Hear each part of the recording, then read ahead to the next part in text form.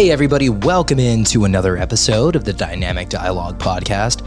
As always, I'm your host, Danny Matranga, and in this episode, we are going to be going over 9 tips for optimizing glute growth. Now, most of you want strong, developed physiques overall, and I know many of you are very specific about your glutes in particular being muscles that you particularly would like to develop. We're going to go over every tactic, every trick from nutrition to training strategies, stuff I'm doing in 2023 to help my clients grow their glutes. You can use this in your own training, whether you're a beginner or you're highly advanced. You can take these concepts and use them with your clients. And most importantly, you can apply them to almost every other muscle group. This is just a question I get very often. So I did want to make a standalone podcast that had some resources attached to it that people could come back to. And this is one that I'll update every couple of years as I change how it is that I train different muscle groups with the things I learn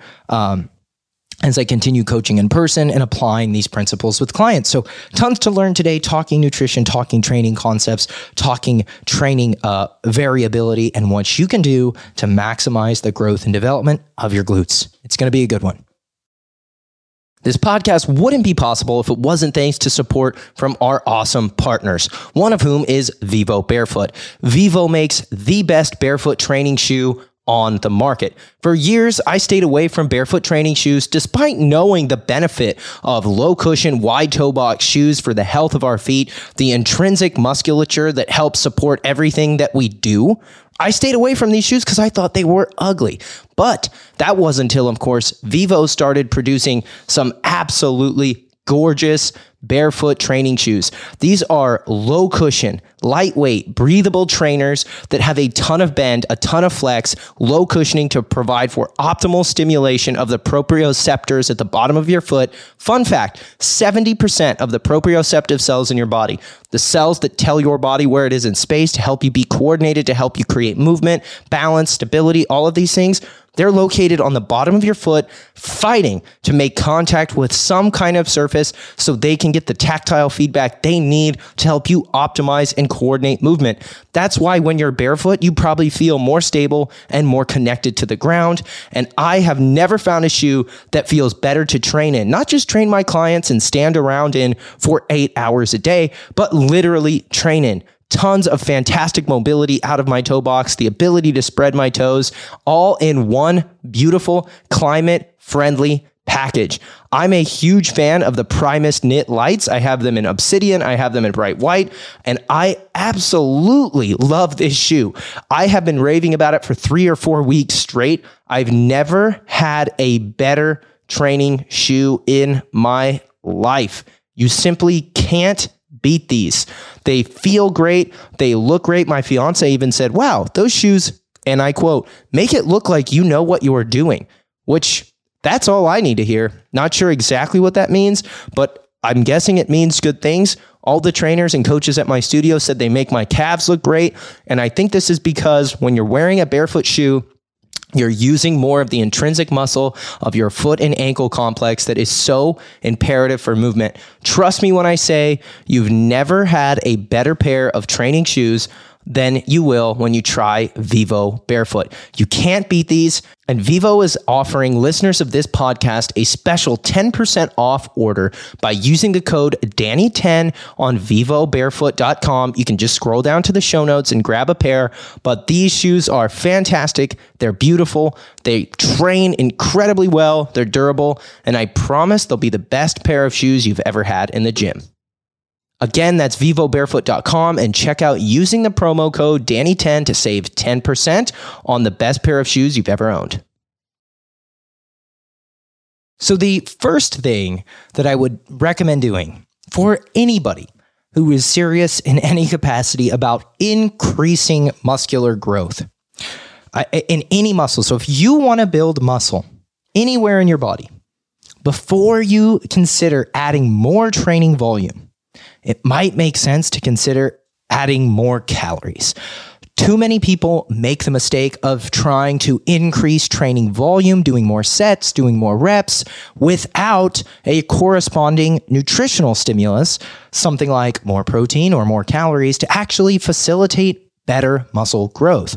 So if you want to grow your glutes, if you want to develop your posterior chain, your pecs, your triceps, your lats, you name it, the first thing we do, or we have a tendency to do, is to increase training volume.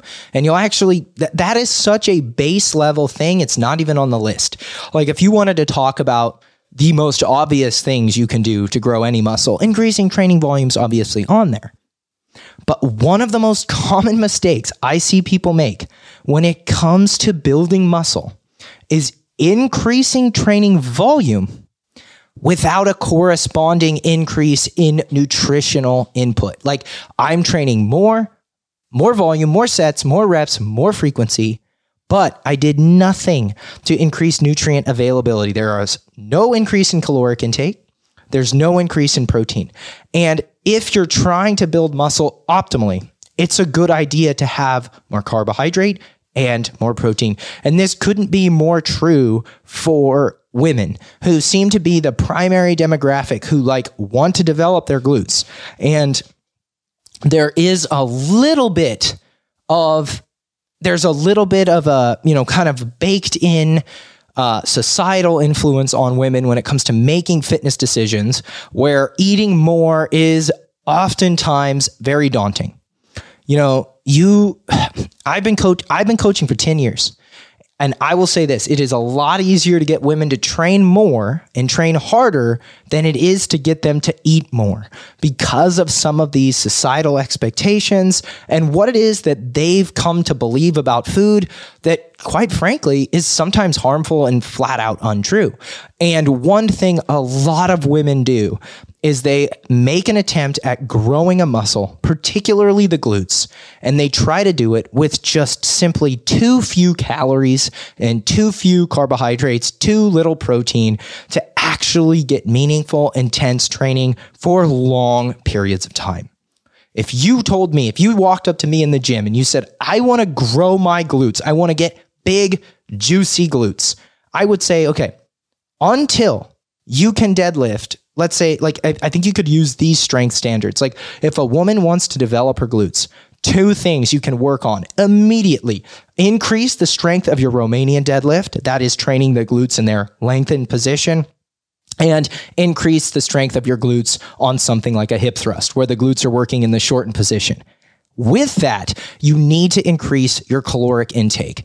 Eat 200 to 500 more calories per day. Get a good chunk of that from carbohydrates. That's your training fuel. And make sure that you're eating enough protein and getting enough sleep to build muscle. 2 exercises, RDLs, hip thrusts. Get strong. Get really strong. I'm talking about being able to move significant weight for sets of 6, for sets of 8, for sets of 10.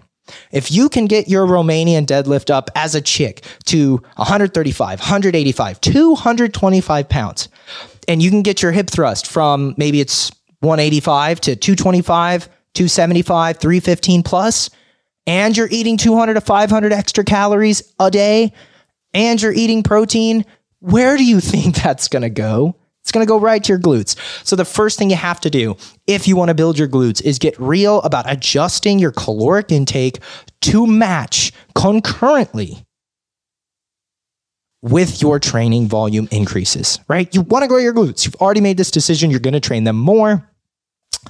That's pretty obvious.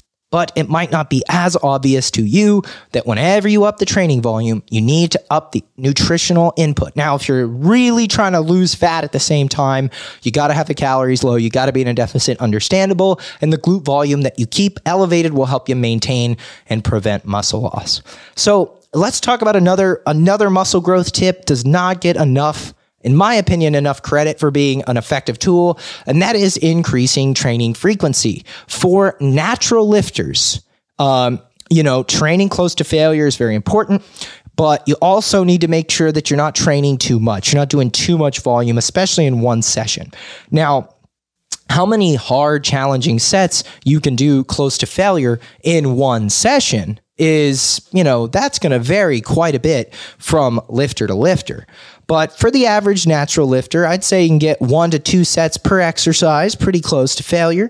But if you're doing 20, 30 sets a workout, that can be tricky. So one thing I like to do is I like to train 2 to 3 times a week instead of just one, spread that volume out so I can get 2 to 3 different kind of attempts at increasing my exposure to that stimulus. So I'll give you an example. Let's say you want to get a tan and you say, I'd like to go from a pasty shade of Ron Weasley pale to a gorgeous Jason Momoa bronze. Would you want to go outside in the sun once a week for 1 hour or 3 times a week for 20 minutes? The same total time, but you're spreading that out across 3 tanning sessions versus spreading it out across 1. So here's the analogy in essence. When we talk about muscle growth, we're talking about stimulation, right? We're training to stimulate muscle growth. Very similarly to how sitting in the sun stimulates the melanocytes in the body to produce more melanin because of the exposure to the sun. If you spend too much time in the sun, you'll get burned. Just like if you do too much volume at one time, you might not be able to recover from it. So in my book, the analogy is actually pretty simple. If you wanted to get a tan, you probably wouldn't want to try to do 2 hours of tanning in one session. You'd run too much of a risk of getting burned. But if you did that same amount of time spread out over a couple different sessions, you probably won't run as high a risk of getting burned, and you might end up actually producing more melanocytes. So when it comes to, or more melanin from the melanocytes, when it comes to training, especially a big, strong muscle like glutes, I like to spread that heavy, close to failure, hard work across a couple different sessions with the 2 days in between. So for Elite Physique, the female bodybuilding app that I have, you're going to see 2 to 3 times a week. We're going to train glutes, but we're going to allocate, a few sets here, a few sets there, a few sets on the weekend, versus like this whole day is nothing but glutes. Now, even when we have a day where the primary focus is glutes, maybe the session title is even like glutes and hamstrings, you're still going to see other muscles come to the table, and you're still going to see the overall set volume. Makes sense. So, getting into the first key exercise, this is the third tip for glute growth. For years and years, I have heard the argument, what's better for glute growth, squats or hip thrusts? And it's always those two exercises being discussed. I think back to circa 2015 in the fitness industry. Around 2015 to 2018 is when this got big. Everybody wanted to grow their glutes.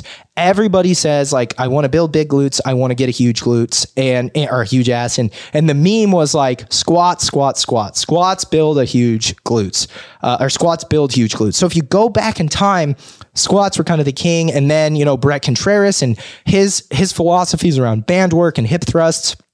And those became very popular, and kind of, from 2015 to 2020, we saw the squat and the hip thrust really duking it out as the 2 primary exercises people were using to grow their glutes. But the literature and the science around hypertrophy kind of shifted in 2021. What you started to see was a greater emphasis in research on studying these lengthened positions where muscles are stretching and they're exposed to a greater stretch. And what we find is when muscles are stretching and they're lengthening, there seems to be a unique response and a positive association with better growth. We love that. What compound movement stretches the glutes like crazy and helps develop the posterior chain? The Romanian deadlift. So everybody's out here arguing, is it squats or is it deadlifts or is it hip thrusts? It's usually squats and hip thrusts they're debating.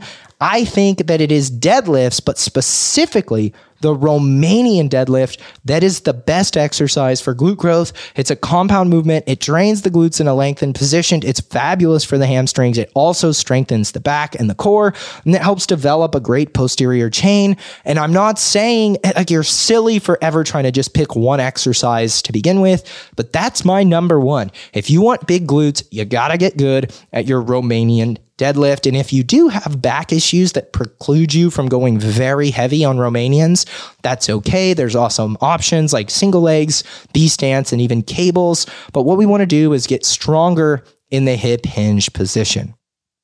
Another switch that I've absolutely loved, something that in fitness culture gets hammered, is using the Smith machine. Everybody in fitness gets this bright idea, that because free weights have so much data associated with positive fitness outcomes, strength outcomes, muscularity outcomes, range of motion outcomes, that in every context imaginable, free weights are better than machines. Well, guess what? That's bullshit. The Smith machine is a machine that kind of lets you emulate a barbell. The only trade-off is the barbell's on a fixed path. It's going up and down or slightly in and out. But here's something I love about the Smith machine. It's an extremely stable machine, and it lends itself amazing to one glute exercise in particular. So over the years of squats and hip thrusts and RDLs and all these exercises, I did a lot of hip thrusts with my clients. I really like them. I would say I program hip thrusts for myself less than I do for my clients because my glutes seem to respond like crazy to them. And I don't actually like how big my glutes are, which I know for some people is weird. I respond really well to hip thrusts. I program hip thrusts all the time. And I used to bash on the Smith machine and machines.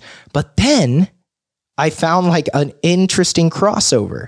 And that is that when I was doing a lot of hip thrusts and getting really strong, I could feel that balancing a bar with that much weight on each side is just kind of awkward. So think about this. You're in a hip thrust, or you're doing a hip thrust. Your feet are planted. You're extending your hips. You have this big ass bar sitting on your lap. It's kind of uncomfortable.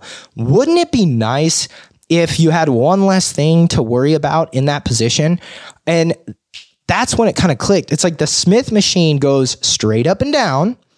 And that's exactly what you want with a hip thrust. You want a bar path that is straight up and down, loaded over the glutes, and it eliminates the need to stabilize the bar. So you kind of get to just lock in and feel really comfortable. And I still do barbell hip thrusts. I still incorporate things like pauses, but I've really enjoyed having clients do more of their hip thrusts on Smith machines, or just in general, doing more hip thrusts that require less stability when you're going really, really heavy. Because as stable as a hip thrust feels, it's definitely not the best exercise. I think anybody will tell you this. It's definitely not the best exercise when you got a ton of weight on there. It's digging into your hip bones. It's wobbling side to side. It's hard to get exactly in the middle of the bar. Maybe you don't have the perfect bench for it. A Smith machine can simplify things, make it a little bit easier, and it doesn't really subtract from the movement, in my opinion, in any way, shape, or form. Taking a break from this episode to tell you a little bit about my coaching company, Core Coaching Method. More specifically, our app-based training. We partnered with Train Heroic to bring app-based training to you using the best technology and best user interface possible.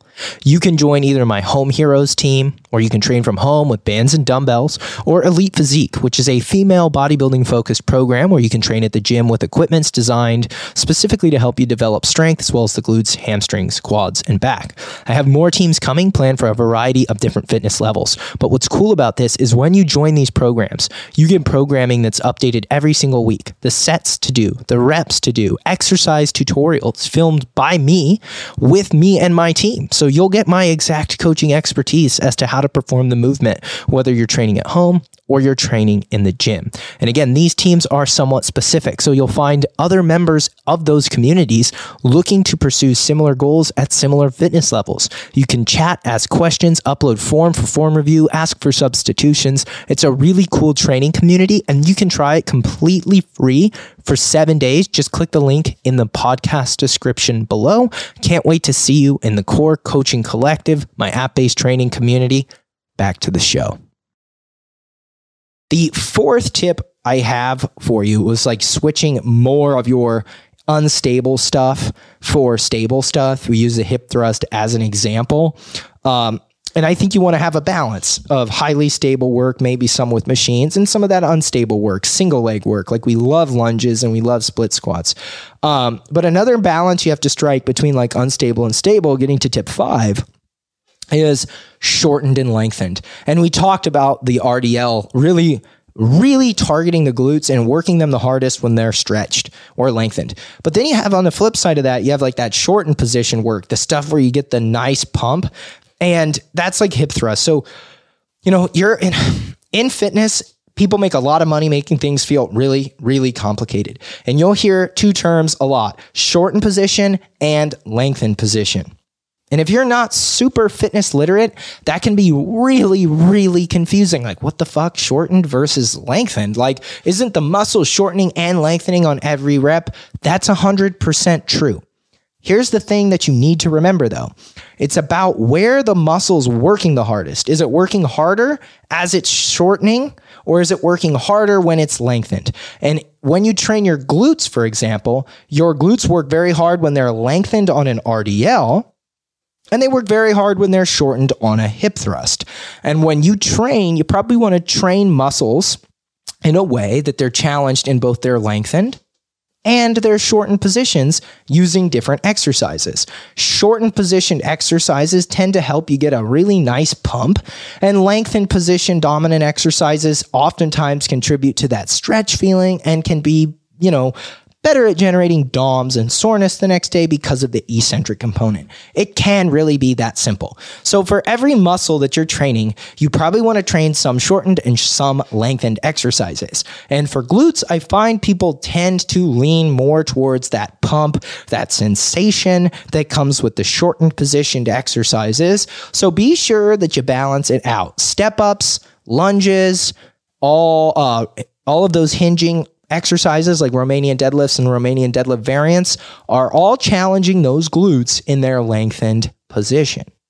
Now, the shortened ones are things like hip thrusts and 45-degree hip extensions, which I certainly would recommend you do. It's just about striking that balance. If you're not, you're going to have a hard time growing your glutes. Another thing that people forget when it comes to training the glutes is that there is two functions outside of hip extension. So like on a squat, you extend your hips a little bit, work your glutes. On an RDL, it's all hip extension, working your glutes. But your glutes also perform abduction, just like a lateral raise, and they externally rotate. They point the toes away from the body. So things like abductions on the cable and even those banded abductions, we'll talk about band work a little bit towards the end of the podcast. These are really important exercises for developing strong glutes and at the potential for the lateral glute muscles. Like, people do hip abduction and they do band work with the assumption that it's going to grow their glutes. But you have to remember, those muscles, the gluteus medius and minimus, are small. And much like the deltoid or the abs, they're flat in shape. They don't have huge potential for growth the way your gluteus maximus does. That's a big muscle that quite literally looks like half of a beach ball. But the beauty in training your abductors isn't in that they're going to grow to become extremely huge. And many people will lie to you and tell you you'll develop them enough to fill in your hip dips, which maybe you will, maybe you won't. But you'll get a very strong hip complex capable of producing tons of stability and function, both of which are critical for hypertrophy of the gluteus maximus. So you want bigger glutes, you want a stronger hip thrust, you want a stronger RDL. Believe it or not, it makes sense to have stronger abductors to be able to create more stability, to be able to create more tension, and in the long run, you'll have much bigger, stronger glutes overall and happier hips and back. So don't neglect your abduction work. It's critical, it's important, and while it's not nearly as fun, it's definitely a nice way to break things up. And you can use a cable or a band to train hip abduction. Okay. I think that this one gets overlooked a lot, and that's like what exercises you should select on the basis of your height and specifically on the basis of your femur length. The longer your femurs are, the harder it is to squat deep, and therefore the less likely you're going to get a deep stretch on your squats for glutes. But you can probably get that same stretch using single leg knee flexion exercises like lunges and leg press a little better. So for taller lifters, you might want to take advantage of that. For shorter lifters with great mobility and really short femurs, somebody like myself, I get amazing glute growth just from squatting, lunging, and leg pressing. Now, for most people, that's not going to be enough. Now, I also get a lot from RDLs too, but I think the shorter you are, the more you can leverage squatting and lunging with ease. And the taller you are, the more you might want to bias towards lunging, unless you have a very deep squat. It isn't to say that squats aren't good. It's not at all what I'm trying to get at. You're just getting less glute when your squat isn't as deep. And if you're super tall and you're trying to grow your glutes and you're allocating tons and tons and tons of volume to squat, but they're not super deep, I think you're going to miss out. An eighth tip that I have for you, specifically for, and this is one that I've learned. In 2017, I went to San Diego and I went to Brett Contreras' Glute Lab, and I learned the value of doing isometric holds and pauses. And I didn't really know it at the time because I didn't understand muscle physiology. But going to what we talked about earlier, isometric holds are typically done when a muscle is shortened, and those big lengthened stretches are typically done when a muscle is lengthened. So if you're pausing at the bottom, you're leaning into that stretch, right? And if you're pulsing, or you are, let's say you're doing an iso hold, like at the top, you're leaning into that shortened position. And this can actually be a great way to generate more muscle growth by spending more time under tension and without using more weight, putting that muscle through a greater stretch, or forcing it to contract harder under load when it's shortened. And those things can be really effective at making exercises harder without changing anything on the profile in terms of like weight or range of motion. You're just holding your hip thrusts a little longer at the top or lowering your RDL a little slower. You might also call this tempo. Now, I think of an iso hold or a pulse / stretch or an iso hold pause at the bottom as a little more than just like a tempo consideration. But what you want to make sure you're doing when you're growing a muscle is controlling the eccentric, which would be a slow tempo on the way down, pausing at the bottom, killing momentum. Okay, you can hold that pause longer if it's like a stretch lengthened exercise, like an RDL for more benefit. And as you contract and flex, you definitely want to be mindful. And on a shortened exercise like a hip thrust, holding or iso holding at the top can be really effective. So definitely want to use holds and pauses in your glute training and be mindful of your tempos. And then the last tip I have for you, and this is just one that, you want to talk about fitness roller coasters. You want to talk about trends that have been up and down and up and down. You have to start with band work. Few things have been touted more sensationally than like bands for glute work, but also few things have been hammered more. Like some people will tell you bands are amazing, that's all they do, and other people will tell you they are a complete waste of time. But the person who gets it right, unsurprisingly, is one of the people who trains the most glutes ever, and that's Brett Contreras, to bring him up again on the podcast. He described band work to me in a way that makes so much sense when he called it penalty-free volume. Just to say, it's not going to fatigue your body or your nervous system the way heavy resistance training is, but it will allow you to amplify the metabolic stimulus you get from your glute training and apply more volume, develop better mind-muscle connection, get abduction into the glutes, which is good for growth and stability. So many good things happen when you do the right amount of band work. The key word is the right amount, or the key phrase is the right amount. You want to do enough to enhance your training, but not enough to subtract valuable time away from stuff that works better. But the good news is it's penalty free. If you do RDL 7 days a week, it won't be long before you can't train at all because of the fatigue and the demand. But if you do RDLs 2 days a week and fill in the gaps with something like mindful band work, you're going to end up in a great position to train your glutes more frequently, to get connected with that sensation, and hopefully to develop better intra and intermuscular coordination, which in the long term, you could definitely argue would help with muscle growth, especially in a muscle like the glutes. Okay, folks, there you have it. That is 9 tips for improved muscle growth in your glutes. The first thing, if you just bullet point list, the 9 things you need to do to grow your glutes. You need to eat more calories. You need to eat enough protein. You need to eat enough carbohydrates to train hard. So suffice to say, number 1, you need to eat enough to grow, and you need enough of the right stuff to fuel training and recovery. Second thing, train them 2 to 3 times a week instead of 1. Third thing, get stronger on RDLs. That is my favorite glute exercise. Number 4, go to stable exercises and unstable exercises when appropriate. Make sure you strike a balance. Strike a balance between shortened and lengthened. That's number 5. Don't neglect abduction and rotation. Number 6. And take your height into consideration. Like, don't lie to yourself if you're tall or if you're short. Make the right choices based on your joints and limb lengths. Play with your ISO holds and pauses, and take advantage of penalty-free band work. 9 tips you can use to grow your glutes, and most of those are going to lend themselves well to any other muscle. So some hypertrophy philosophy shared today, some tips and tricks. I hope you found value.